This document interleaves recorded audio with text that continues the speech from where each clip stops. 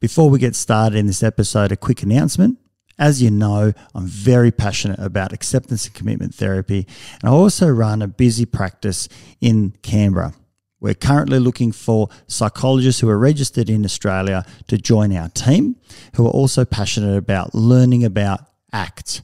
We provide supervision on a group and individual basis and training around ACT. So if this is you, if you're interested, please express your interest at strategicpsychology.com.au/careers. Look forward to hearing from you. And now back to this episode. Okay, life can be crazy. You're feeling like you're sinking, just trying to find a meaning. It's time for better thinking, yeah, better thinking. Time to tune in. Let's go. Welcome back to Better Thinking. My name is Nesh Nikolic, and today's guest is clinical psychologist Joe Coyne. He is both lecturer and course coordinator for the master's program at QUT, and he's here to talk to us about attachment theory, the Circle of Security course, and also the different attachment styles being secure, anxious, avoidant, and disorganized. Joe has got a wealth of experience, and I think is quite elegant in the way that he describes these different styles of relating to one another, obviously between parent and child, but I think there's some greater implications for adults to consider their own attachment styles and how they interact with others, and maybe the misunderstandings, misinformation, or misinterpretations of the world that come from growing up with learning different ways of relating. Hopefully all of that will be much clearer after this episode. So without further ado, I give you Joe Coyne to speak about this over the next hour and a half. It's a fantastic talk, so enjoy.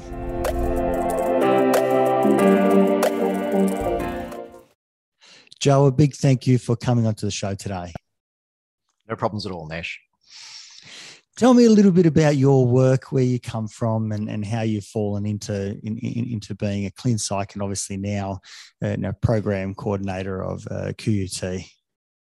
Yeah, so I coordinate, I think as we kind of got into just before, the two master's programs at QUT. So I coordinate both the Educational and Developmental Psych Master's program and also the Clinical Psychology program. So and I guess my mission there, if you like, is to try and bring an applied developmental science approach to that. My kind of origins go way back to 95. It's a little bit scary to kind of, as you reflect back and you kind of started saying, you want to talk about where people have kind of got to in a lifetime of their practice. I hope I'm not finished yet. I don't feel that old. But it is kind of a bit disturbing sometimes to think it's over 25 years since I started my own master's training back in 95. And it was very good training at Griffith University. And at that time, the model there was to provide a very integrative program of training. So exposing us to CBT, family therapy, and a psychodynamic approach to things. So I really, really enjoyed that training and really valued it.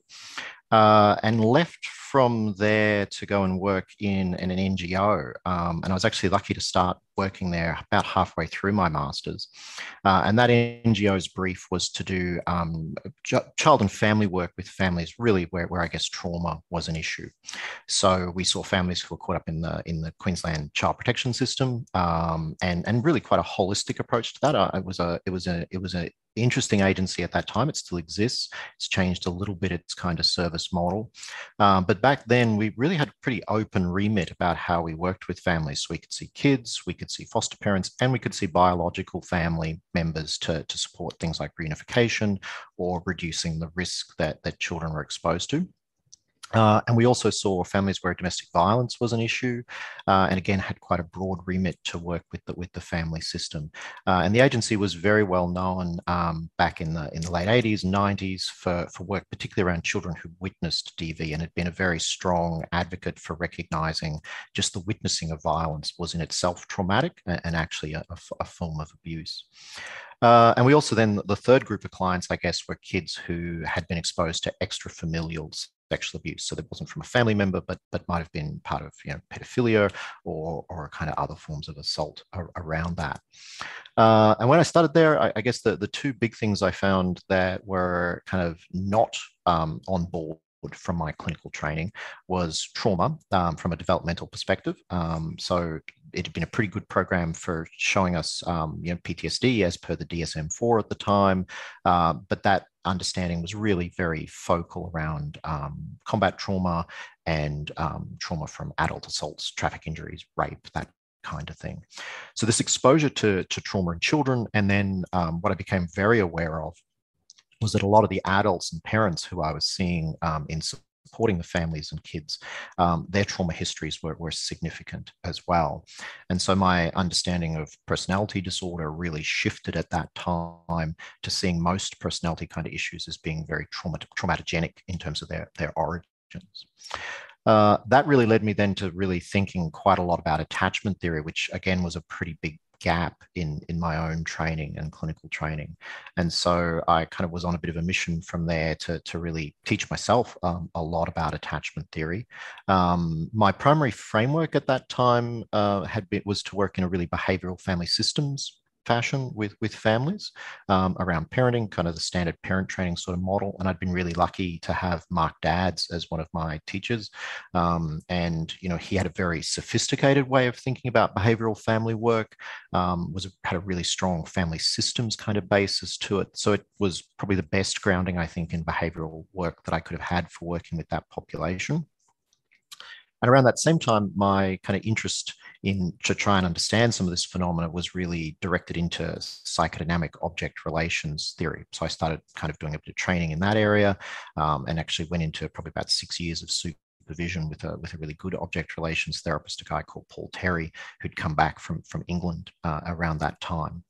And so I was kind of doing this odd mix where I was working with adults and seeing them, through this lens of object relations, sort of psychodynamic psychotherapy, and then working with families around how to structure and manage kind of behavioral issues through this kind of behavioral parent training or behavioral family systems sort of approach. And on the side, kind of learning attachment, which didn't really kind of have a super home in either of those places. Though interestingly, Mark went on to then work with, develop a very powerful research program around callous unemotional kids, where he integrated a lot of ideas around attachment theory into that program. So for our listeners who aren't familiar with attachment theory, can you go into a little bit of that? Just some of the basics for some of those listeners. Yeah. So obviously attachment theory is the idea of that we get attached to people, and that attachment forms very early in development. And the significance of it, I guess, as a lifespan developmental theory is that early attachments, form a template for how we then start to organize ourselves around relationships into the future. So John Bowlby was the kind of, founder in many ways of attachment theory, and certainly the recognized kind of founder of the main body of what we call attachment theory. And he noticed that children were disrupted by separations from their caregivers. And trying to cut a long story short here, sort of drew on ideas from, he was a trained psychoanalyst, but he started to draw on ideas from ethology, so the work of Konrad Lorenz. And anyone who's done undergrad psych or perhaps seen any documentaries about psychology has probably seen the pictures of the ducks following Konrad Lorenz around and his idea of imprinting. So ideas like that struck Bowlby as being very important. And he thought, given something that Freud had made a lot of in human psychology, which was that we are highly dependent on caregivers for a very long time in our development, and that this was significant for our psychology and our psychological development. Bowlby kind of drew the link then of that to evolution and said that it made sense for us to want to stay in proximity and to stay close to our caregivers because we were so helpless and dependent, and that our survival depended on somebody looking after us. And so the idea of an attachment bond within that evolutionary component of the theory is it's the thing that keeps us safe by staying in proximity to a caregiver. Now, there's obviously a lot more to attachment theory than that, because we are highly complex, particularly in our social development. But within that social development, one of the things that we have to become able to do is manage our impulses, affects, our emotional states, coordinate our social behavior with other people. And so modern attachment theory really focuses on that this bond gives us this kind of almost a laboratory with our caregiver, where we're able to unpack and kind of organize our sense of ourselves and our identity, but also to understand the mind and behaviors of other people, notably first off our caregiver. And so this secure attachment gives you this very rich, well-coordinated context in which you can figure out who I am, how I behave, what works in terms of organizing my feelings in a relationship with another person, and how do other people work? Can you trust them? Are they reliable? Are they consistent? Are they responsive?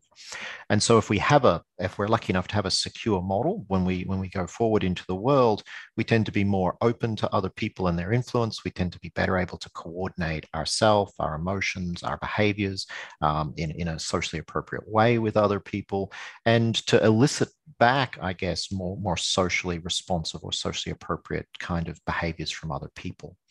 Then insecure attachment is where we're limited in that for various reasons, and we may go on and talk about some of those things in the course of our conversation. And of course, for trauma, the area that became very relevant from the 80s on was the whole area of disorganized attachment, which is where our caregiver is kind of like the opposite of a secure figure, where we find them very inconsistent, perhaps frightening in their behavior towards us, or they may even be frightened of us. And that's one of the descriptions that a person called Carlin Lyons Ruth makes, that a caregiver in a disorganized relationship is either frightening or frightened in relation to the child. And so either way, we are kind of overwhelmed by the nature of the relationship with the parent, and it leaves us with this kind of load of anxiety that we can't manage. And that's the kind of core, I think, of disorganization. A lot of this is quite commonly discussed in the space of trauma and how that sort of plays out. Can you sort of make that connection for our listeners as well, how trauma plays in? I know that psychologists often will, talk about this, but sometimes, we even clumsily do so, and we might sort of take some heuristics and shortcuts in making these quick judgments rather than unpacking it in a conversation like this. Yeah, well, and it's a really good point, Nesh. And before we get too far, I'll kind of point out a really common shortcutting that psychologists do, where we're shocking abbreviators of concepts, which I think when we communicate things, if we forget to clarify that can lead to some miscommunications. So one of the things, particularly out in the everyday world where lay people are interacting with attachment, if you like, we often hear this idea of like the child being attached in a particular way. And we need to remember that that's a contraction, that the actual original terminology of attachment is that a child is attached to this particular caregiver. So at QUT, we run a program called Circle Security, and I'm sure I'll talk more about that because it's become a huge kind of pillar of what I do these days. But as part of that, we regularly run strange situations, which are the formal way of assessing or looking at what's going on in a relationship between a parent and a child. And so when we're doing that, it's the most kind of clear way of saying that we're actually thinking very much about the attachment of that child to that parent. And so it's very specific to a relationship.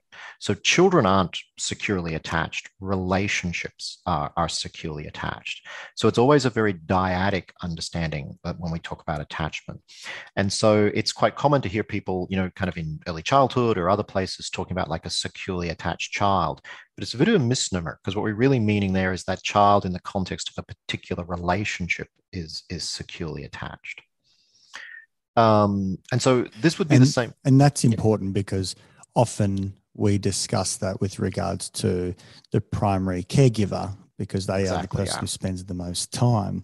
Having said that, it might be a quite insecure attachment or disorganized attachment with the primary caregiver, but might be in actual fact quite secure and adaptively attached to, let's say, for example, a childcare worker who is able to meet the child's needs appropriately. And so their presentation might be different in those two contexts, but obviously psychologists tend to spend the most time on those primary ones because that's where the time and energy is spent, and that's where that template is most likely to be forged.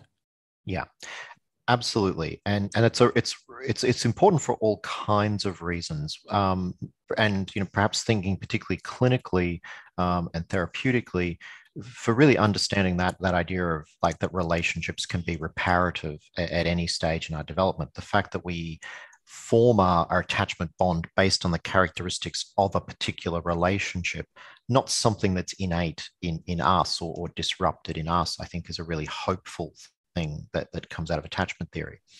And that's why in research, we talk about the idea that attachments are kind of independent. So my attachment to my mother and my attachment to my father don't necessarily have to bear any relationship to each other. They're highly kind of consistent with how each of those people has responded to my needs over time.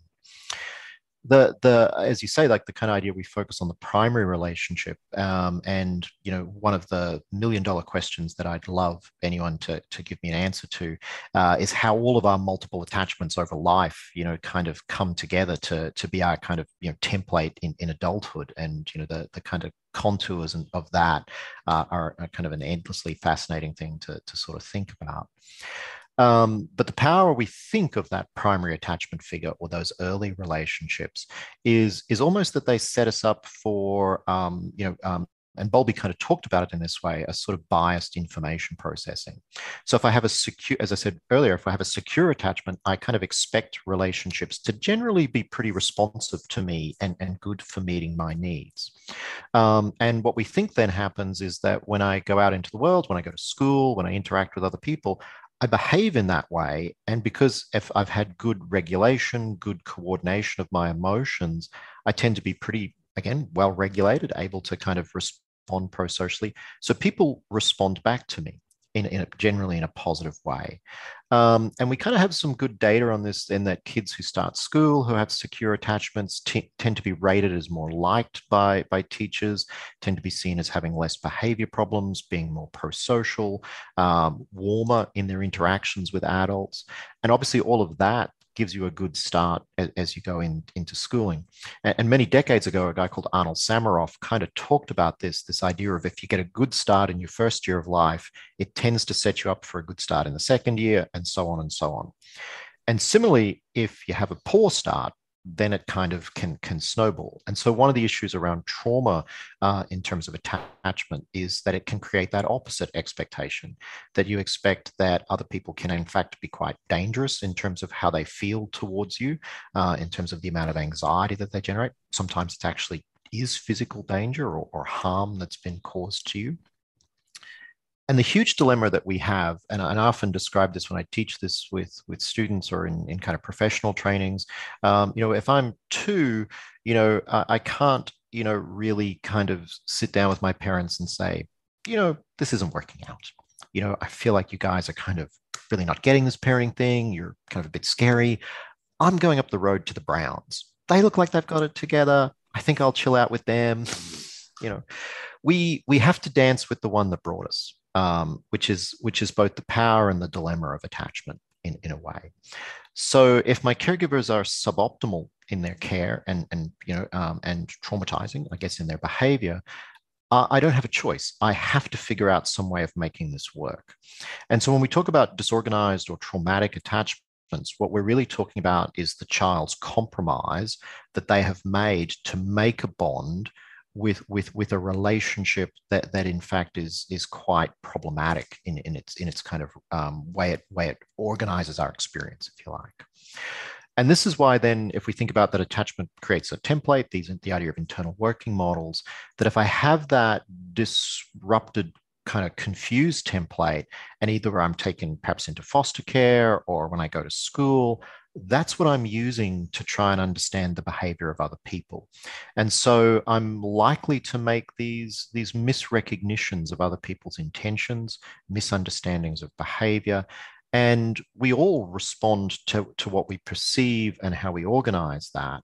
And so if I perceive that our adults are perhaps threatening or frightening, then I'm anxious and I don't have good coordination of my behavior, then when my teacher raises their voice in class, I might decide that that's a threat and become agitated and become aggressive or withdrawn, dissociate perhaps. And so because my template says nothing good comes of this. And I suppose to give the polar opposite might be if someone has practiced and observed modeling of greater regulation where maybe a primary caregiver has raised their voice, but it's done so with an appropriate level, with an appropriate tone, with the appropriate timing and the appropriate context. Yeah. The raising of, let's say, for example, the teacher's voice might be therefore interpreted in the way that potentially was intended by the teacher, which is to kind of show disapproval, but it doesn't go out and damage that relationship and says, I still care for you and I still like you. However, there's a boundary here that hasn't been met. This isn't socially appropriate. Please reflect on your behavior and improve on that. And let's continue on with the rest of the class. Absolutely. And one of the key concepts we talk about, is this idea of rupture and repair. And so one of the things that secure caregivers do very well is that when there is a rupture in the relationship, either because the child needs correction, so we need the parent to step in and take charge and set some limits, or because the parents kind of had an off day, right? Like we all do as parents. But the caregiver is able to repair the relationship for the child. And the experience of this is that good follows bad. So if you have an upset in a relationship, what the child learns is this isn't a big deal. Like it's not great, but people will make it right. Our basic foundational connection will be reestablished, we'll become kind of reconnected, and everything will be sort of okay. Disorganized kids almost learn the opposite, right? They learn that bad follows bad and that bad can follow good. So you can actually be having a good day, but because people's behavior is unpredictable, maybe because, of their own internal states and that they can get a bit wobbly. So things can go off track for reasons you don't really understand. So you develop this kind of, vigilance. And recently in the attachment literature, this has been talked about as epistemic trust, that you basically lose this foundational basic trust in being able to know the world, that you can actually have accurate knowledge of yourself and other people, because it's kind of built on shifting sands. Does that sort of make sense? So you're quite right. Like in some sense, sorry to jump in, Joe, in some sense, does it mean that the way that child knows the world is that it is an insecure one, that it is the potential for danger is always around that, and that's the knowing, that's the belief, that's in many ways been actually the experience. We just don't know what could tip over that person so that they become hostile or not meet my needs. Absolutely. And so we kind of then develop this vigilance. And the greater that vigilance is to the environment and to the behavior of other people around us, the more it kind of impacts our broader development. And again, attachment's a kind of theory of, kind of layering down like by grain in a way, because it's not, and this is really important, particularly if you have parents who might listen to this who are coming to this is a new understanding of attachment, or a new, like the first time to the topic, because I'd always kind of give this caveat. If you have one bad day as a parent, you're not going to make your kid disorganized or insecure or any of those things, right? Because these are what we're really talking about, is the thousands and thousands of interactions that occur day by day across development. Now, yes, certain experiences like that we call trauma can have an inordinate effect as single events, but most of attachment is a science of multiple events over significant periods of time. And so, kind of singular experiences aren't going to kind of create that.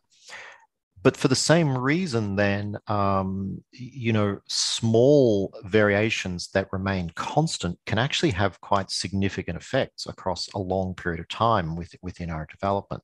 And Bowlby called this kind of defensive exclusion.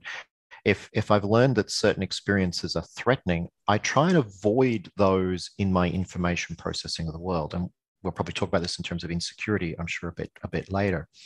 But in some attachment research, one thing is that if I'm anxious about connection to my caregivers, then a lot of my attention and focus goes into monitoring relationships. And because I need that proximity, remember, I need to be close and feel like I've got someone to turn to.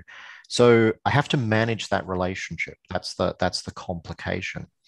And if I'm secure, that's pretty easy. Like I ask myself the question, are you available? Are you reliable? If I need you, will you be there? And for secure children, they go, yes. That's a pretty straightforward answer.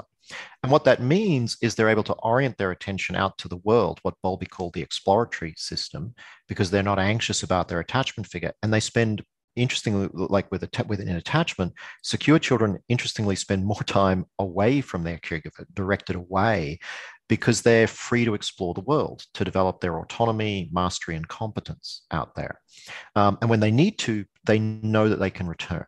So because they're not doing this juggling of anxiety about caregiver availability, they're quite free to go out and kind of engage with and develop their own power, if you like, within the world.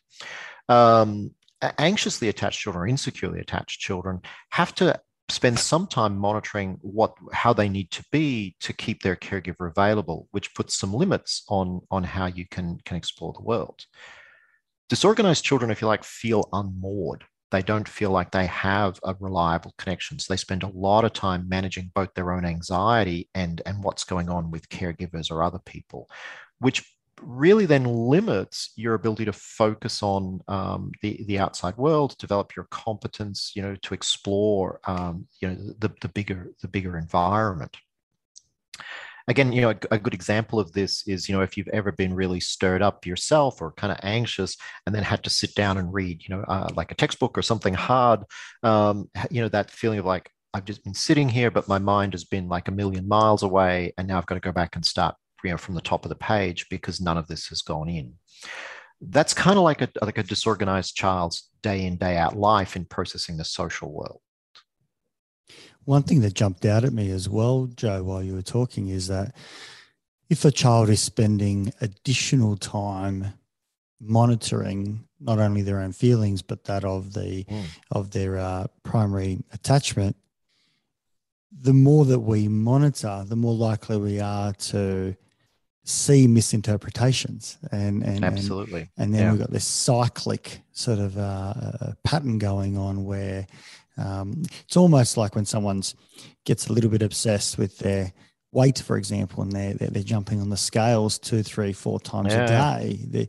It all just blows out of proportion. They start looking at their arm and going, "Gosh, has it become bigger since my last meal?" And we just get these misunderstandings. Is that person who's looking at me, are they noticing my legs are bigger or whatever it might be? Yeah. In the same way that what a child might be looking at their parent, their caregiver, and kind of asking all these complex, hard questions more frequently, rather than, as you said, the attached or the secure attachment says, is my caregiver available? And am I safe? Will they meet my needs when I need them to? And I don't right now. Yes, yes, yes. Off to explore. I can go out and figure out the world. I can see if I can jump further and higher and run faster. And I know, and whenever I need to, I might turn around and say, "Hey, Mum, watch this. Dad, check this out." And great handstand, sweetheart. Well done. Yeah, absolutely. We say in the circle security work, right, that security is a straight line. That there's no ambiguity. When I need something, I just turn to you and I come to you directly, and I expect a similarly straight line response back. Whereas insecurity, we might have to take a bit of a route to get there. But insecurity is important to distinguish from disorganization because we still have a strategy. So in the two forms of insecure attachment that Ainsworth and Bowlby kind of outlined, we still know a way of keeping relationship going with our caregiver. Whereas in disorganization, it's a bit more like when you see like a 3-year-old, with a pen, they do the squiggles, sometimes on your leather couch, as we had it when our kids were that age. That it's kind of like, it's hard to know where the beginning and the end is. And so the real original meaning of the term disorganized, when they started using it, was that the child had no organized way of having connection with the caregiver. So insecure, whether it was avoidant or ambivalent, there was a way of having connection. It just wasn't as modulated as the secure form of attachment was. But the kids that they thought of as disorganized either had they changed strategies depending on in the strange situation, whether it was the first reunion or the second reunion, or they did odd things. They just didn't seem like they knew reliably how to establish connection and relationship with their caregiver. Can you talk about some of those studies or how we recognize the difference? Obviously, we've covered secure. Yeah. Can you talk a little bit more detail around what insecure might look like and what disorganized might look like? So I kind of have these archetypal images. So the original work was done by Ainsworth, who had been very interested in development and particularly the kind of regulation of emotion and social behavior before she went to England and spent some time with John Bowlby, about 3.5 years working with him and together really developing these ideas. And then famously, she went to Uganda and did naturalistic observations of Ganda mothers with their babies, and really kind of formalized and delineated the behaviors of secure attachment and avoidant attachment. She also saw infants who spent a lot of time in cribs, who didn't seem to be as responsive when their caregiver came or went from out of the room. So even in Africa at that time. So this is in the 60s or late 60s, I guess. Then she went back to the US and replicated those field observations in Boston in another kind of famous home observation study. And the kind of story I've been told is that a colleague had said to her, this is great, it's really interesting. But at the time, she was spending 40 to 60 hours of field observations to classify attachment. And they said to her, this is no way to have a career, right? No one is going to do this in developmental psychology. You need a lab process. And so the story goes, and it could be apocryphal, but what I've been told is that they figured out how to do the strange situation in a 30-minute car commute as a lab test. And it's since the 70s, it's really stood the test of time as the gold standard for how to assess attachment behavior in children. And so the strange situation is parent and child obviously come into a strange room. It's unfamiliar to particularly the child. And then they're invited to play with a box of toys for the first 3 minutes, which really just establishes a baseline for the relationship. So you can see, under those conditions where it's just no pressure, parent and child exploring, new fun toys, how do they look together? And then a stranger enters the room after 3 minutes, and I'm giving you I'll give the timings for the most common form. And the idea then is to see how the dyad kind of adapts around having a strange adult in the room. And again, it's an adult that's completely unfamiliar, ideally to the child and ideally to the parent as well. And then after another 3 minutes, the parent is asked to leave. So that's called the first separation.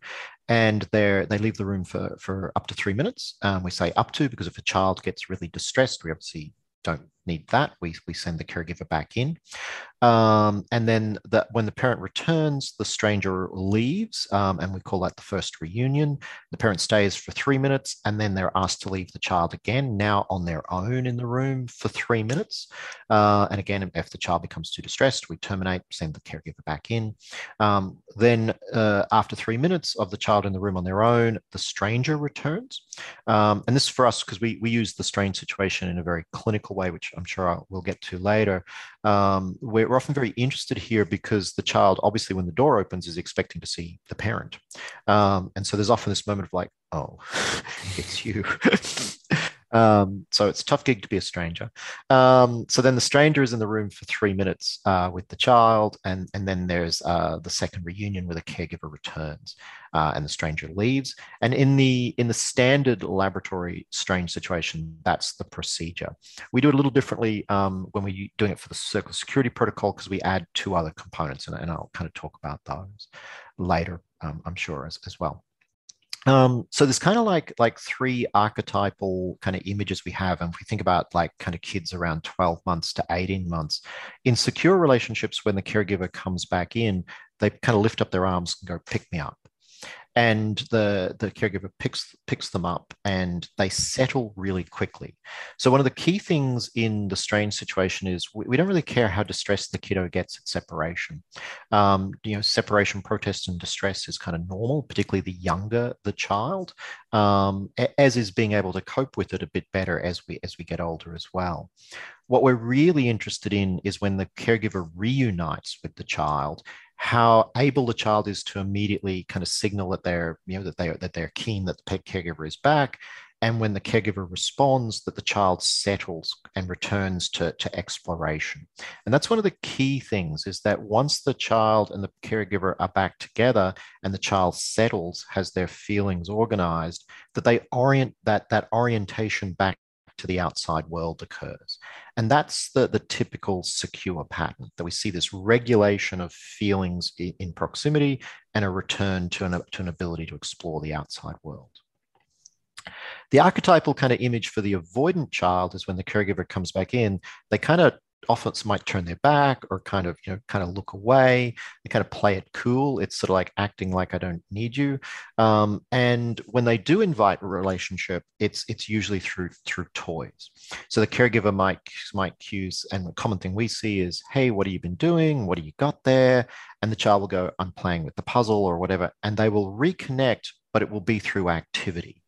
So that proximity layer, that layer of having my feelings organized, seems to get avoided, and the focus is more done in relation to exploration. The kicker with that, though, is that because that kind of idea we talked about before, because I still have that anxiety about not having my caregiver on board, my exploration is now kind of limited. And we talk about in the lab where I am, like that it's like somebody removed a battery out of the back of the child. They're just kind of toned down. And so the child's not able to go directly to the caregiver, but they are able to find this way through play and activity.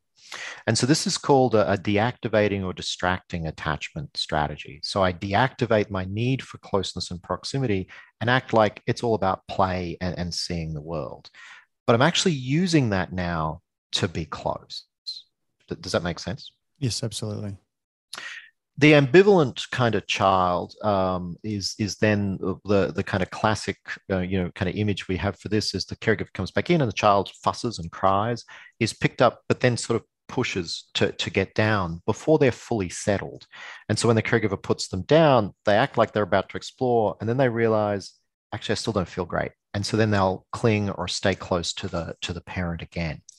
And what they've learned is that, like kind of the opposite of the avoidant child, that if I hyperactivate, if I turn up the volume, then I can keep you involved and I can keep this sense of availability.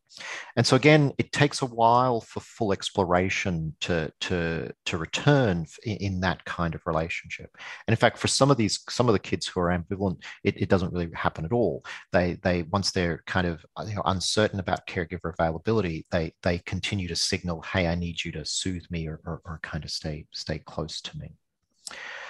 Some research done back in the kind of early 90s, late 80s, looked at the psychophysiology of this in children. And this is always very interesting. And it was, in fact, this kind of a monograph written by Jude Cassidy in '94 that I read when I was at the Child Abuse Agency, that really really, we probably read half a dozen things in our career that we sort of really sit us back on our heels and we go, oh. And I was reading this particular chapter, and she was talking about the psychophysiology of the children in the strange situation. And so secure children, their cortisol goes up and their heart rate goes up. But when the caregiver returns, their heart rate drops very, very quickly. They're soothed by the presence of the caregiver. And after the strange situation, they very rapidly, in terms of cortisol and heart rate, return to baseline. So the presence of the caregiver is regulating, is what we would say. Ambivalent children, their heart rate starts to go down in the presence of the caregiver, but before it's fully kind of regulated, they signal that they want to be separate from the caregiver, which is that push away kind of response. So when the parent puts them down, the child gets down and then goes, oh, I'm still dysregulated. And so they turn back to the caregiver. And so you get this, we call it like a push-pull sort of process going on. What was really interesting to me was that the avoidant children, who were the least behaviorally distressed, so they're the kids who show the least behavioral sign that they've been upset by the parent's absence, had the highest physiology in terms of that, and took the longest to return to baseline after the strange situation ended in terms of their cortisol. And it was kind of like this light bulb for me, because a really common referral that we saw was people would come and go, my son is acting out. So families from domestic violence, he's very aggressive, and we would do the assessment. We'd say something like, and what about your daughter? How is she going? Fine, no problems, like no behavioral issues at all. And I read this paper and was just like, oh, we need to take a closer look at these kids who don't have any behavior problems. And what we found when we dug deeper was, in fact, these were the kids who were not learning at school. They were kind of basically sitting on all that arousal, going to school, regulating themselves rather than learning. They were often anxious, and so their lack of behavior problems was actually inhibition, not compliance or behaving well. And so it that probably more than anything kind of gave me this feeling of legitimacy and attachment theory, that it was a way of kind of really understanding this sorts of experiences that children and families were having, and a way of being more supportive and more responsive to those needs. In many ways, they're kind of like the kids that fall through the cracks because they don't get noticed. Absolutely. And I think this is one of the things with when we have avoidance as a model of dealing with the world, is because the kind of nature of the game with avoidance is not to share your emotional need. You go for long periods of time without kind of addressing that until you kind of drop off a cliff. And so this is why I think sometimes we see very well functioning adults in terms of their working life, and and on the surface, suddenly kind of just not be able to get out of bed one day, or not be able to kind of meet the demands of life, and it's because they've been kind of holding all of this affect at bay, and after a while, you just can't do that anymore. And what would you say, and actually, before I talk about how we can reflect on that ourselves individually, can you maybe talk about the circle of security work that you do, that obviously addresses those or identifies it, gives structures in how to approach these, obviously for parents, caregivers, loved ones, for their children, little ones.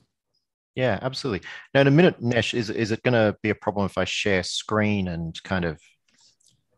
No, you should be able to. Able to. And those that are listening just through audio, through audio only, maybe you could just describe what you're sharing as well. And I'll tell them where to go and find it as well, because I'll show you the circle security graphic in a moment, because it's just the easiest way to kind of explain that. But just to talk a little bit about the origins of that. So Circle Security was founded by 3 clinicians in Spokane, Washington, which I asked one of them, Bert, who's one of my good friends, what else is Spokane famous for? And apparently it's where Bing Crosby came from. But Circle Security and Bing Crosby, that's Spokane's claim to fame. And they were partnered up through, they'd become connected to Jude Cassidy in a way, because they had decided that they really needed to learn about attachment as well. They were 3 Masterson psychodynamic trained psychotherapists working in private practice. And particularly Bert had been involved in training clinicians in the local community. So I think Bert Powell, Ken Hoffman, and Glenn Cooper were those 3 guys. And Glenn Cooper had kind of made contact with Jude Cassidy, and they still have a relationship with her some 30 odd years later. And she's been a really strong partner in the development of Circle Security, which I think is really very important, like because of its strong basis in attachment science. She linked them to another attachment researcher, Bob Marvin, who'd been a student of Mary Ainsworth, and he was really, I guess, the science and research kind of background of the original Circle Security trial, which was done in the late 90s. So how that came about was that they had been doing work with young parents within their local community. Many of the young mums that they were working with were teen mums, had been homeless, substance abuse histories, quite disrupted folks. And they'd been doing work in their local Head Start community. And really, because the question that they came to was, when they discovered attachment or when they came across attachment theory, was this stuff's great. It's really important information and knowledge. Why isn't anyone teaching it to parents? And so this is, again, like in the 90s, attachment was not as perhaps preeminent in the clinical space as it is now, where most clinicians will at least know the basics of attachment, and people talk about doing attachment-informed therapy and all kinds of things. But back in the 90s, that was not the case at all. It was still predominantly a developmental psychology research paradigm, not a clinical paradigm as yet. So they were really wanting to teach caregivers about attachment to help them, be more understanding and available to their kids' needs. And a grant came through, and the Head Start person said, "This is what you guys are doing anyway with our families. We should put in for the funding." And so they did, and they got that. And their original trial demonstrated that they were able to move children through the intervention they developed from disorganized attachment straight to secure, which surprised no one more than themselves, because their expectation was that they would be able to help insecure kids become secure in their relationship with their caregivers, and the disorganized kids, they were kind of batting for, they'll get to be insecure. What they found, though, was that the disorganized kids kind of skipped the insecure category in many cases and became secure. Now, even though they didn't have a control group for that study, they reported data in I think 2005. The article's published in Journal of Consulting and Clinical.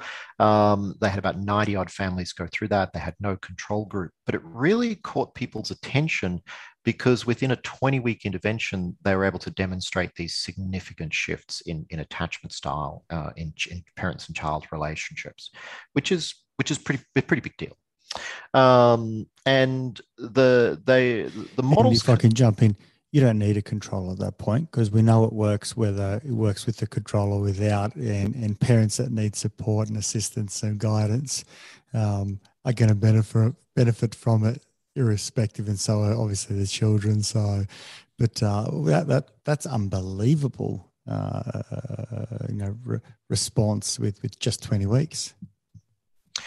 Yeah, well, it's interesting you say just 20 weeks, because in the couple of decades since, one of the kind of debates or issues is that 20 weeks now seems like a long intervention. And the guys, the three clinicians, Kent, Bert, and Glenn, were Masterson psychotherapists, right? And seeing people psychodynamically, and so we're used to seeing people sometimes for years in treatment for issues. And so when people started saying 20 weeks, such a long time, they were like, oh, this for us, this was brief therapy. Like, we were really seeing this as, and in terms of attachment, it is really quite brief treatment. The kind of key things about the intervention, first off, we use the Strange Situation is filmed pre-intervention, and we do what's called a state of mind interview, a bit like the adult attachment interview, called a Circle Security interview with the parents as well, to understand their own kind of way that they're seeing the child, both during the Strange Situation, in day-to-day life with the child, and then kind of their ability to reflect and how they've organized some of their own childhood experience. But the key thing is that Strange Situation, we take video from there, and we work out what we call the linchpin struggle is. So where in relationship the parent and child have the greatest struggle around kind of meeting the child's needs, particularly. And then that video is used to try and show the caregiver that struggle during the course of the intervention. And the original intervention was small groups, so 4 to 6 parents coming together for that 20 weeks. But the key thing that really stood out to me about the intervention when I first encountered it was that each parent has what's called an individualized treatment plan. So even though it was done in a group delivery, each caregiver, you have this individual model of where their struggle is, how they understand that struggle, how they defend themselves in the context of that struggle in terms of their own anxiety about relationship. And that's used to deliver individual video clips from each parent's strange situation to them in a phased way. And the advantage of the group kind of approach is that obviously you get to see your relationship with your child in a very direct way, but then other caregivers are learning by watching you as well, and you get to watch other caregivers and reflect on that experience as well. So that was the original model, and we can talk a little bit about how it's kind of changed and developed over the time in the last 20 odd years around that. But I will just very quickly. You've disabled screen sharing, so. Oh, let me see how I do this screen share. Let's see. Voila! I think I've just fixed it up for you now. Hopefully, you should be able to share now. There we go. Okay. So, look at that. That's not what I wanted to do. Let me just. So I'll. If you can see on the side here, this is Kent, Glenn, and Bert. They're the you founders. Just click on that. There you go. Oh, there we go. These are the three founders of the model, and I have to say I'm incredibly indebted to these guys. Kent did my original training in the model back in 2006, and my supervision and training in the model has been with Bert Powell, and Glenn's also become a really good mate over the years as well. And Bert and I still catch up regularly in terms of talking about this stuff, but probably most importantly was, or perhaps for our conversation today anyway, was that in around 2013 or so, they gave me consent to train our students in this model, and we've been doing that at QUT for since then basically. And this ability to train graduates in an applied form of attachment therapy. It's optional because it's a long training, so they tend to do it in their mid-year break, but that ability to kind of really show them how developmental science can be integrated into an applied intervention has been just such a gift, such a really incredible thing to be able to do. So the thing in the circle security, if I scroll down to it, is, oh God, I've done it again. Is this graphic here which is the circle. This is how we often refer to it, which is the idea of the circle. This is an old version. The guys probably would be a bit unimpressed that I'm showing you the old clip art version rather than the fancy new artist drawn one. But in some ways, it's kind of like our own attachment histories. I grew up with this one. This is the one that I saw and did all my training around. So when I see the circle in my head, this is still the one that I see. The key thing about the circle is that it captures all the dimensions of attachment as Bowlby and Ainsworth kind of outlined them. And Bert once said to me that when they were developing this, the protocol for the families that they were working with, everything that was for psychoed had to pass the 16-year-old illiterate mum test. So it had to be, really engaging, very easy to explain, and very, able to rapidly communicate things to people. And Ken Hoffman at one point said to me, that he felt like if nothing else ever came of the circles, this is probably in around 2010 or so, he said, if nothing else ever happens with the circle, that this graphic would be kind of the legacy that they'd leave, because it's been so important and useful for explaining attachment to people. And I have found this to be true, that audiences of all kind of stripes and natures, I can pop this up and explain all the complexity of attachment usually in 20-30 minutes, which is just incredible, really. So the idea here is that we have the top of the circle, which is the exploration system, as Bowlby talked about it. And you'll see here that the idea is that the child has a need all the way around the circle, and the caregiver's job is just to, in the first instance, is just to follow the need. So to support the child's exploration on the top of the circle, and then while the child is exploring, to watch over them, to be that sense of being an available presence, to help the child when needed, enjoy with the child what they're engaging in, and delighting in them, giving them this feeling that they're just special just for themselves, not because of what they're doing, just for them. And then what Bowlby pointed out is that no one can be on the top of the circle forever. Either something disruptive or frightening will happen that will kick you into proximity seeking, as Bowlby described it, or we just kind of run out of gas, right? One of my collaborating colleagues, one of the students I've trained over the years, you had the great example of like, it's like an iPad. You know, it doesn't matter how good it is, it runs out of charge eventually, and you've got to bring it back and stick it into the power. And that's like for kids, right? And for all of us, we all need to get recharged at some point through relationship. And so this is when the child returns on the bottom of the circle, and we describe this as, you know, welcome my coming to you.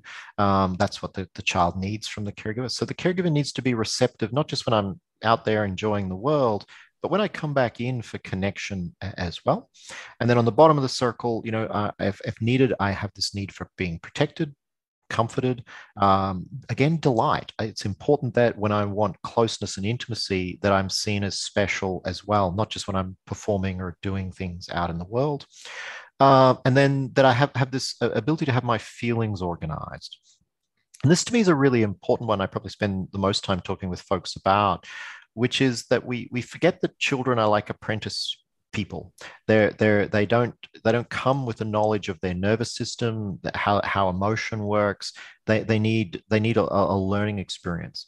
And organize my feelings is quite different from a lot of perhaps like, say, CBT interventions with kids around emotion regulation. Because what we mean here is not that you teach me about my feelings, but that by being with me and being present, we co-regulate together those feelings. And so I have a felt learning about my feelings, that they're safe, that they can become organized and stable again, and that you know, that they're not disruptive to relationship.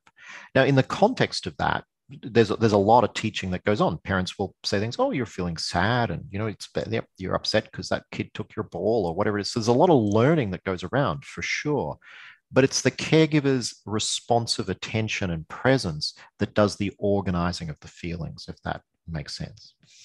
The third component here that relates to Bowlby and Ainsworth's theory is the hands, which provide a secure base and a safe haven for the child. And in the little box down the bottom here, this is what the guys said, you know, if, in 25 words or less, what being a good enough parent is about. And that's always be bigger, stronger, wiser, and kind, which are considered to be the four primary attributes of the hands.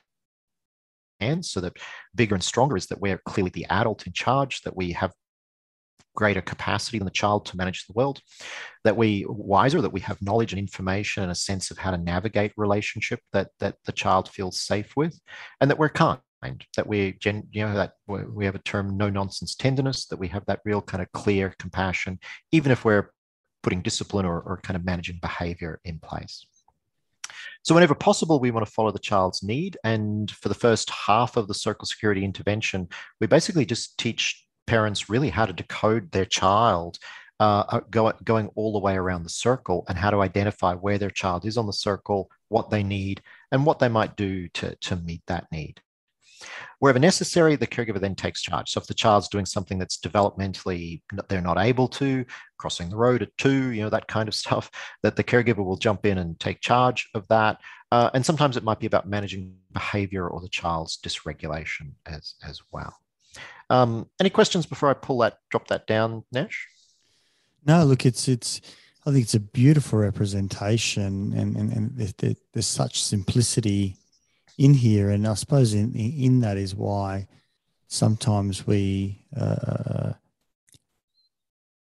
find it difficult to meet those, because life gets in the way, and life is not simple, and so it's very, very hard where a family, you know, parents who are, you know, upholding, you know, all the different elements of maintaining a household and meeting all the children's needs and paying bills and going to work and doing pickups and drop-offs and preparing food and cleaning. is to be available, is where it's tricky. And I suppose that's where parents find it the hardest, is when time sort of is pressured. We find it much more difficult to, for example, meet a child's need. And just, I always talk about it and always think about it in terms of holding children, and that probably comes with those open hands, is that, when my daughters, cry, all I really need to do is just pick them up, hold them, and I just wait. All I need to do is just do that and just wait until they start to sort of wriggle and let me know that it's time for them to leave, that they are feeling comfortable, and off they go. And maybe a bit of a chat to just talk about, why you're feeling this way, what's going on, and what's happened. Half the time they don't need the logical explanation, because that will come later, and their prefrontal cortex is probably not developed enough to understand all that, but they certainly understand what a hug, that touch, that physical affection and security feels like. And then, off they go again to, for their next battle with their sibling or whatever it might be. Absolutely. If I can use that as a bit of an example, Nesh, because it's exactly kind of what we're kind of on about with the circle security, which is the idea of that regulation occurs in relationship, and that relationships that are more able to regulate our experience in the broadest possible sense are the ones that we would consider secure. And so your ability to give that holding sounds predicated on the fact that you're comfortable with your child's feelings. And they're not frightening to you, so you're able to pick up your daughters and give them what they need. And so a big component of the circle is this idea of shock music.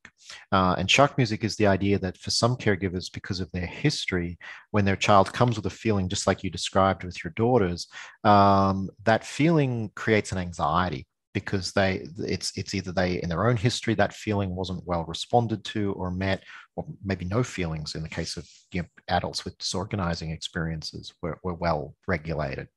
And so when their child comes with that need, it creates an anxiety within the caregiver. And so this is what then underpins why caregivers might do things like trying to distract their child from their feeling, or perhaps disciplining them, giving them a time out for being too emotional or being upset. And it's because the caregiver doesn't want to give their child a negative experience, but their own anxiety and a lack of awareness about how to meet the child's need kind of comes in and interferes with the smooth regulation of things.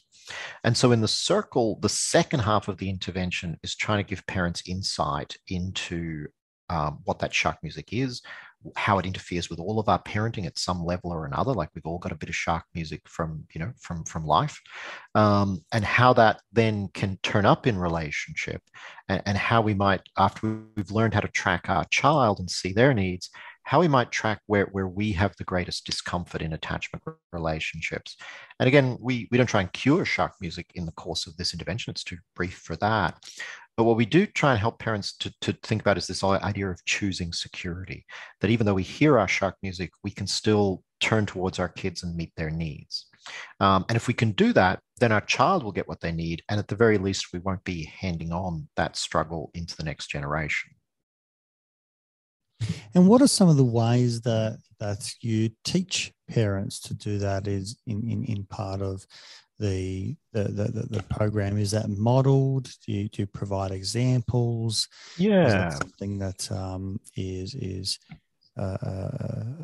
shown videos as part of the program? How does that kind of come about? Because it's quite complex. I mean, there's lots of different scenarios and contextual sort of features, and I can imagine with 4+ sets of parents in a room, they've got different understandings of what that all looks like. That misinformation. I think you elegantly said it so beautifully. Is that once we have a template, it can misinform us, quite often, and give us a very different interpretation of what the world looks like. Yeah, absolutely. So there's a number of ways we kind of do this, and I'll try and explain it in as short and as simple a way as I can. Video is a big component, right? And we couldn't do the intervention without video. These days at QT, where I run the intervention with the graduate students, we do it primarily individual. We might get to talk about why we've shifted from group to individual over the years with the model, and that the fact that there are now two kind of forms of circle security. There's a COS parenting, and then the circle security intensive, which is the original, which I guess I'm primarily involved with. So the kind of first layer, or the first thing, is psychoeducation. Like all good programs, we got to kind of give some new information, but and I spent quite a long time trying to think about how to explain this when I was training the circle security stuff, like how psychoed is quite different in the circle. Because one thing, as a psychologist, trained as a psychologist, it was like psychoed was something that you taught people. And so you became this teacher and you stood up in front of like the groups. I worked for a while in a forensic hospital, and you kind of did like symptom education to people with psychosis, and you kind of stood up and did the speech. And the circle is not like that in terms of the psychoed. And I looked for a good metaphor for this for years. And then my son gave me one when he went to childcare, which he, fair to say, despised. He did not enjoy center-based childcare.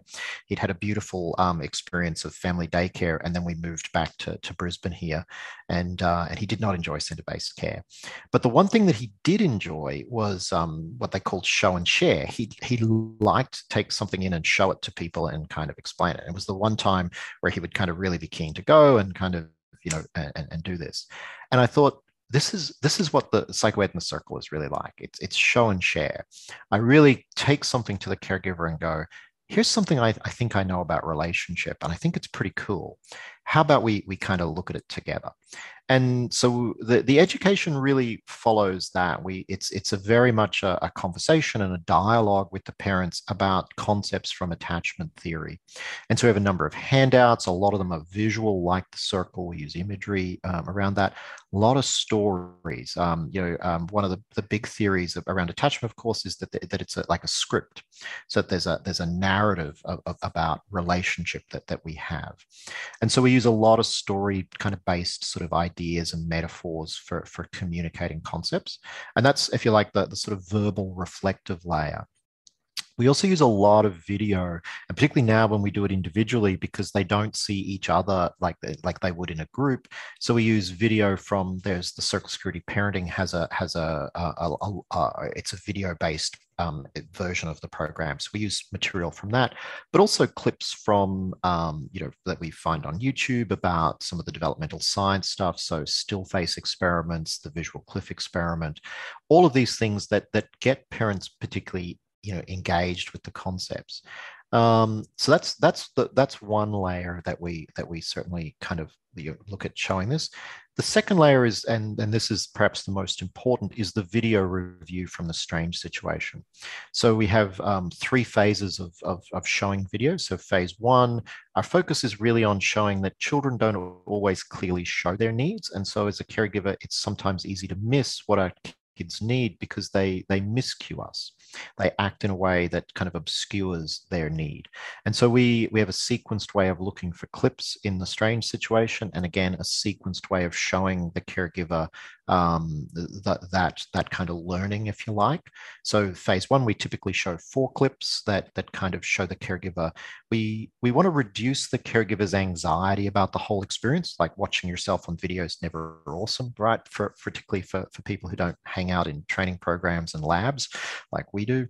So we have a clip that's sort of like a softening. We call it a softening clip, where we basically show the parent and the child in some sense in positive relationship.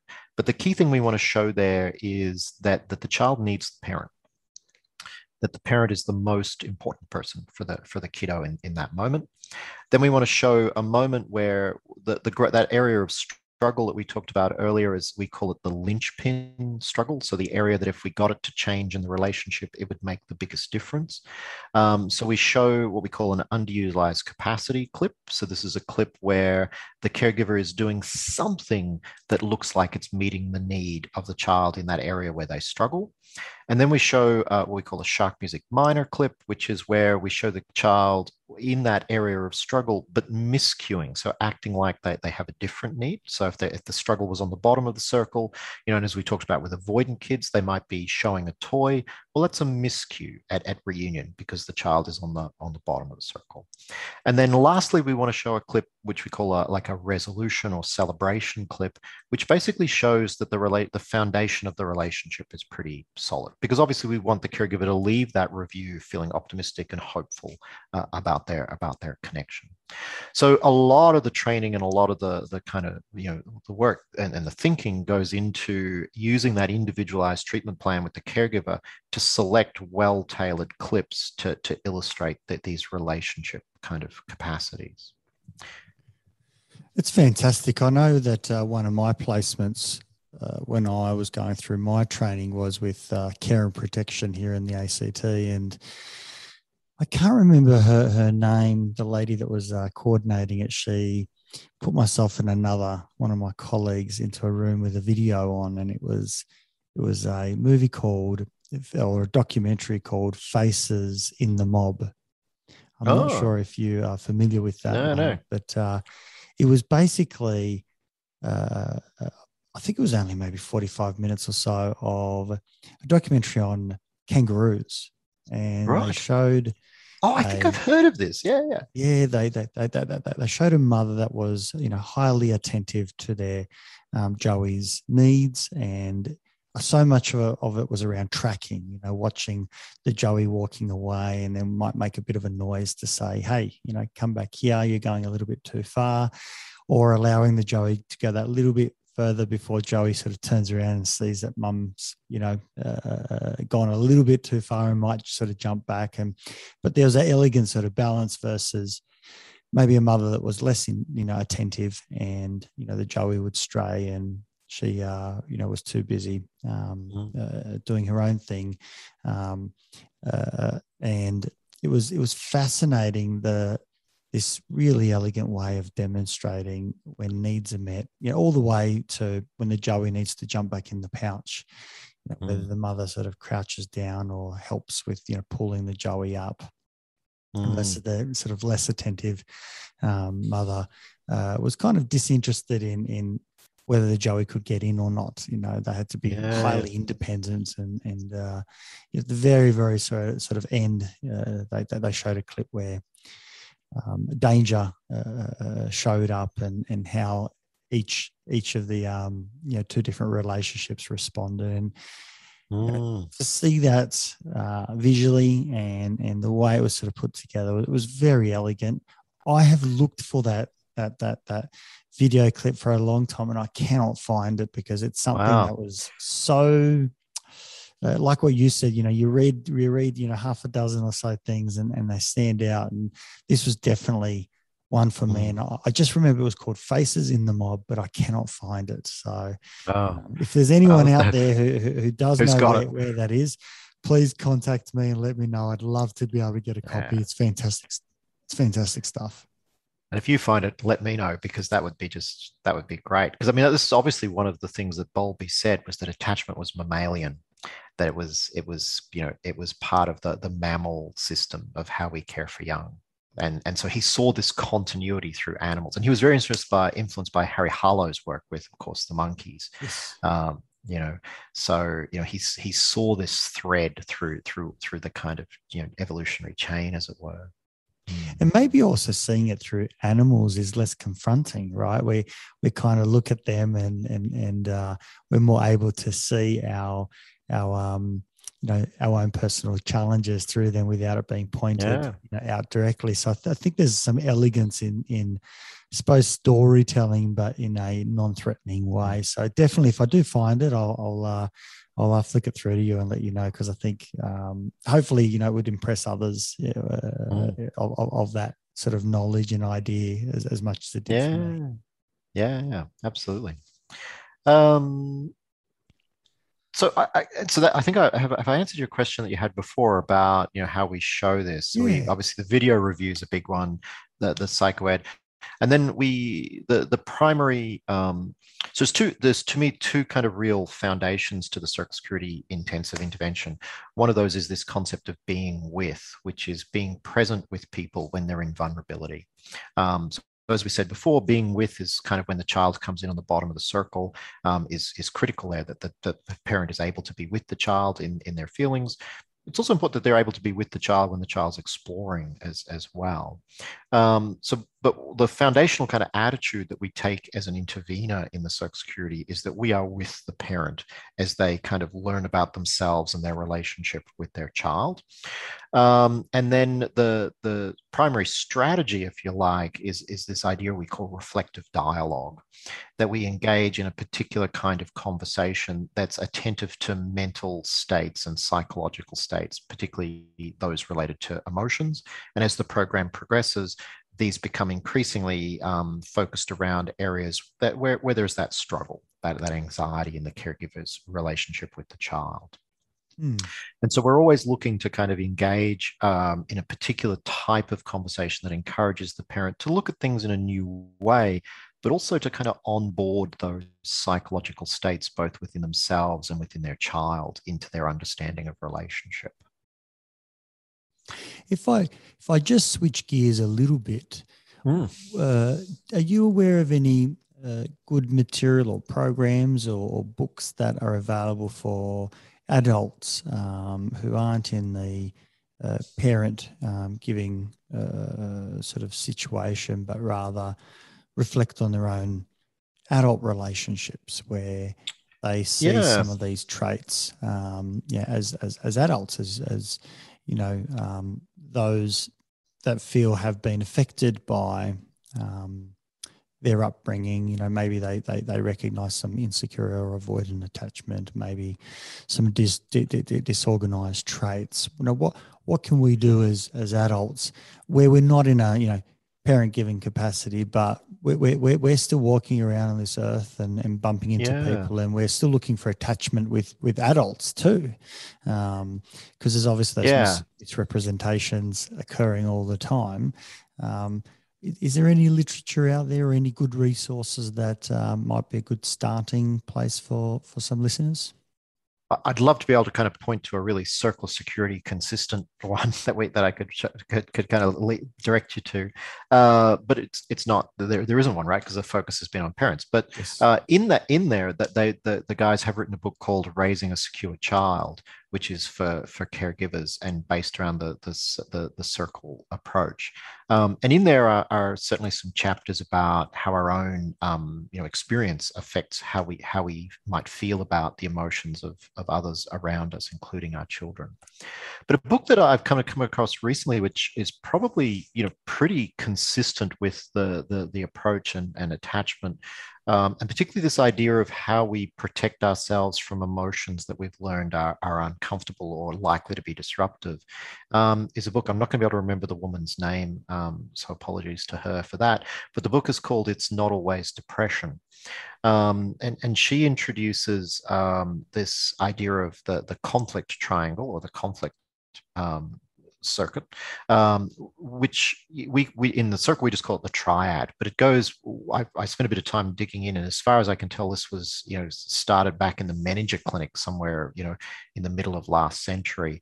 And it's basically this idea that when we self-activate, which is the way we think of it, but basically when I have a need that kind of pushes me to take some action in the world, if that need has been associated with relationship disruption in my childhood, so all that stuff we talked about early in the conversation, then I will feel some anxiety or threat about taking that action.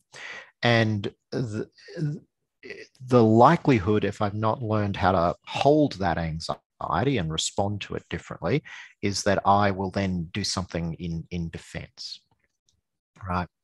And so the way that kind of triangle gets patterned, if we like, we might think of as different forms of personality disruption or character disorder, or just life, right? We all have our kind of own little triangle with this. So the person who wrote that book, It's Not Always Depression, she does a really good job of unpacking that kind of triangle in I guess a self-help sort of context in her practice. And she had been trained, I think, both psychodynamically, but she came to it through the work of Diana Fosher, I think is her name, who did the accelerated experiential dynamic therapy, which is a bit of a mouthful to say. But this triangle idea turns up in all the short-term dynamic models, certainly in the Masterson model, which the guys brought into the circle security work, and it's this idea that we encounter these places where we didn't get optimal caregiving that raises anxiety, and then we do something self-protective. And the repetition of that is what kind of disrupts us. So if I give you a simple example, like a garden variety everyday example, if like a lot of the Western population were a little bit avoidant, we might come home from work on a stressful day, and we're feeling like we really need to reach out and make contact with our spouse, because that's the human kind of instinct. We never stop wanting to turn to relationship when we're struggling. But in our history, with our caregiver, whenever we were too intense or too much, we were rebuffed. And so we've learned that reaching out and making connection is a problem, and just kind of sharing our needs. So we might come in, and instead of saying, I've had the worst day, like it's just been a shocker, and and I just don't feel like, I just want to kind of just chill out and just sit and have a yarn, and tell you how awful it's been. Instead of doing that, we might come in and go, I had a big meeting today. And so our defense is to kind of like the child showing the toy, is to kind of play it a bit cool. And if our partner goes, oh, how big? Was it okay? We might be able to relax and then go into, no, it wasn't okay. It was pretty rough. But if our partner goes, yeah, I had a big day too, we might go, see, again, people aren't super interested in what's going on for me. And so then we go, well, tell me about your day. And we take all that and we put it in the background again. Does that sort of... It's beautiful, isn't it? I mean, that's what's so elegant, that these nuances are so easily dismissed, or actually it's not even dismissed, it's not seen, that they are glanced over, that they're invisible to us, and to really try and understand that makes such a big difference, because that person who says, oh, I went into a meeting today, they don't even understand that they're being avoidant. They are just communicating their needs in their best possible way. Absolutely. And their partner's responding in a very reasonable way, also in trying to give them an opportunity of saying, what happened. But there's a dynamic where they loosen up, but as you say, maybe it takes a while for that cortisol to go down and for the heart rate to go down. So they only offer a little bit, and in the meantime, someone who's a little bit, maybe say more secure, for example, they might offer what's happened for them earlier, and reach for connection themselves, and the original person kind of says, oh, that's okay, well, that works in line with me. But maybe there's a bit of resentment that's built over time as well. So there's all these beautiful, elegant things that are going on when we don't look out for it. We just think it's normal, which it is. It's our normal sort of way. But what we're kind of saying is maybe we need to examine this a little bit further and understand some of the potential background workings. I know that sometimes we talk about it in a way of having like an inner child. I know that psychology likes to look at it maybe from a more schema sort of a world, a little bit of talking about the vulnerable child, or the many sort of languages that we can put to it. But we're trying to, in some sense, recognize the child inside us and soothe, support, nurture. Be kind, maybe be kind and wise with that inner part that hasn't been met yet.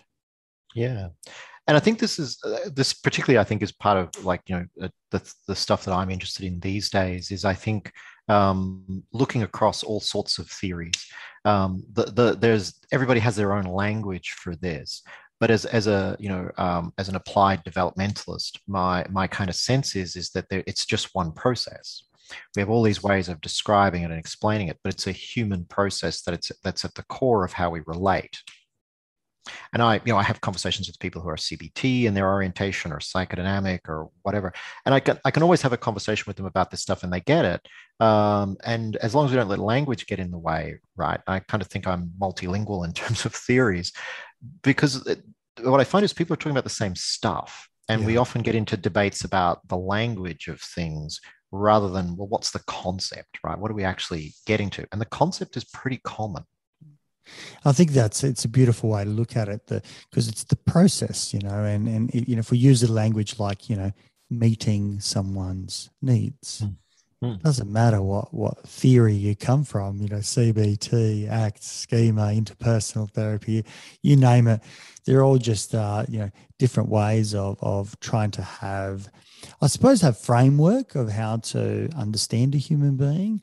But thankfully, we continue to understand human beings in the same way, that they have needs that, need to be met. And when they are met, we tend to function a lot better and be able to reciprocate those needs with others as well. And when we don't, we feel under threat or pressure, under stress, and it's very difficult for us to meet other people's needs, or even see that other needs need to be met when we're under assault ourselves. Yeah. And of course, if we, and this is one of the core things about that triad idea, is that if I feel under threat, then of course I'm going to defend. I'm going to protect myself.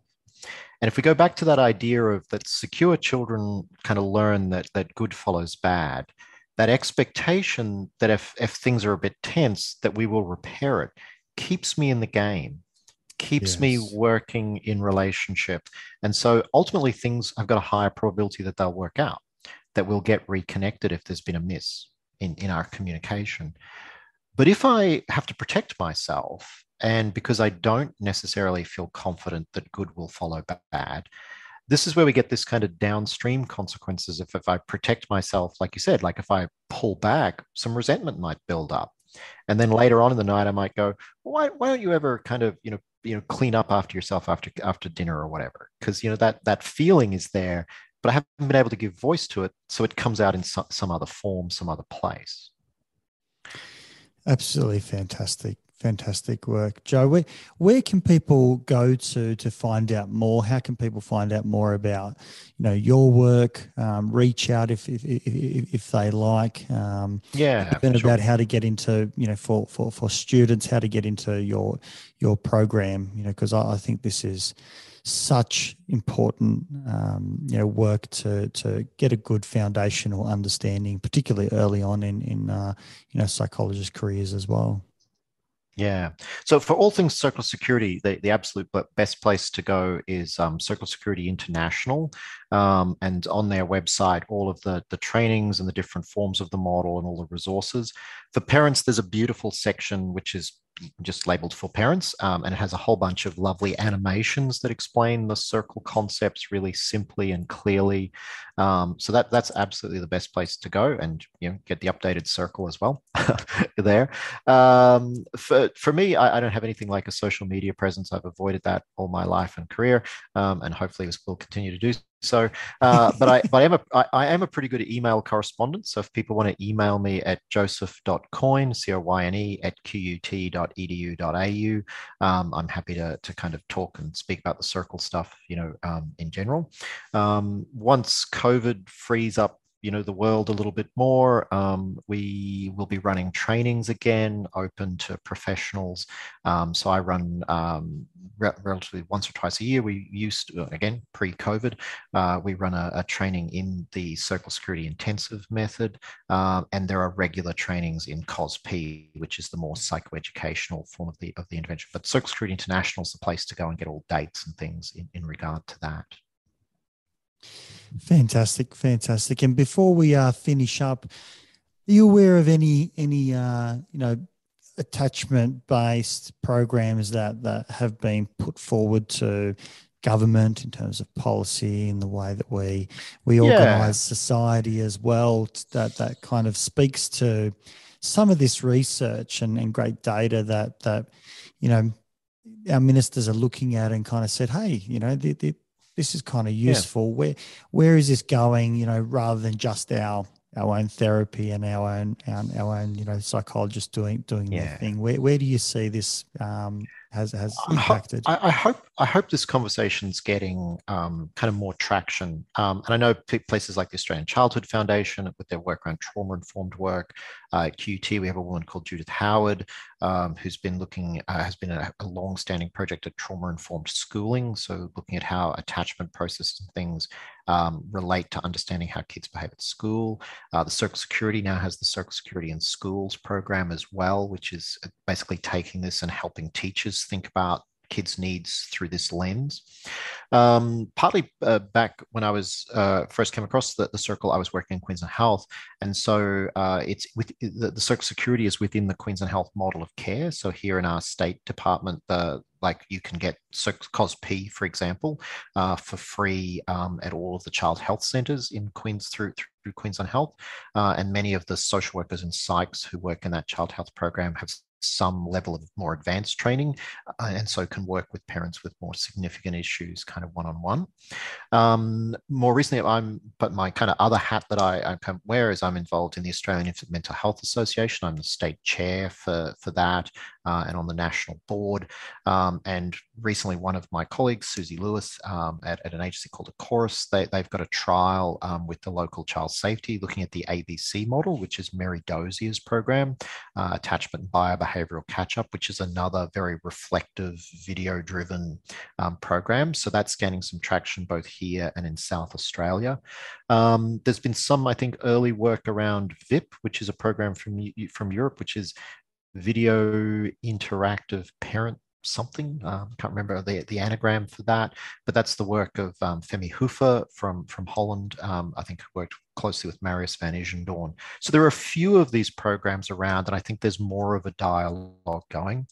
We've unfortunately, or depending how you look at it, because I think it has done some good things, but we've been living in a very behavioral world in terms of the parenting support space.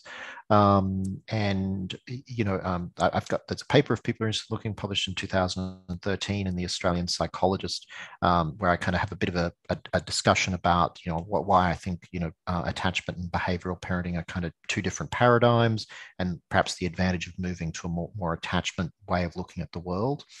But I think one of the things, as a pediatrician colleague pointed out to me at a talk I did once, that there's an opportunity cost to that the way governments work is it's kind of a marketplace. So if you have one kind of brand filling up the space, it's very difficult to get other kind of, not just other programs in place. I think ultimately we need to move away from programs and more to just having a more relationally oriented view of the world.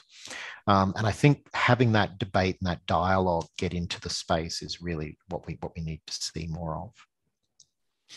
Absolutely fantastic, and it's great to know that you're part of that dialogue, voicing that position, because I'm in great agreement with that. I think programs are great, and once again, it's a problem with language. It's a problem with categories, rather than there's a process here that really needs to be understood. It's almost like a culture, a culture of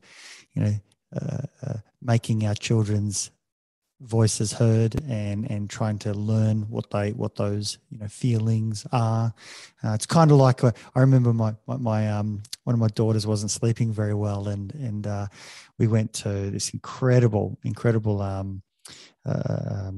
facility called QE2 here for good. Having nursing staff assist us in learning about our children, how to soothe them, and really they were just teaching us how to listen out for our children. Are they crying? Are they under distress? Or are they just kind of having, voicing their discontent with not wanting to go to bed, but in actual fact needing that rest, and us feeling secure because we had someone who's professional and could guide us. Made all the sense. And 2-3 days later, chalk and cheese. We had that confidence. We knew what they were asking us to do, and it made sense that we weren't harming our child, and off we go. And so to have that language available is fantastic, and it's great to have you on board to voice that on behalf of society. Someone who's informed, and really appreciate you taking the time and coming on the show today to have that conversation here as well. No worries. And look, thank you for the opportunity, Nesh. It's been great. Thanks, Joe. Take care. If you enjoyed this podcast, please support it by going to iTunes and putting a review, subscribe, share it via social media, and tell others about it. Start a conversation. It's listeners like you that make this able and possible, and why we bring in these guests to go out and share their knowledge and resources. And just lastly, if you are a psychologist and you want to go out and be part of a bigger team, develop your experience and get into some exciting work, come to strategicpsychology.com.au/careers and reach out. I'd love to hear from you.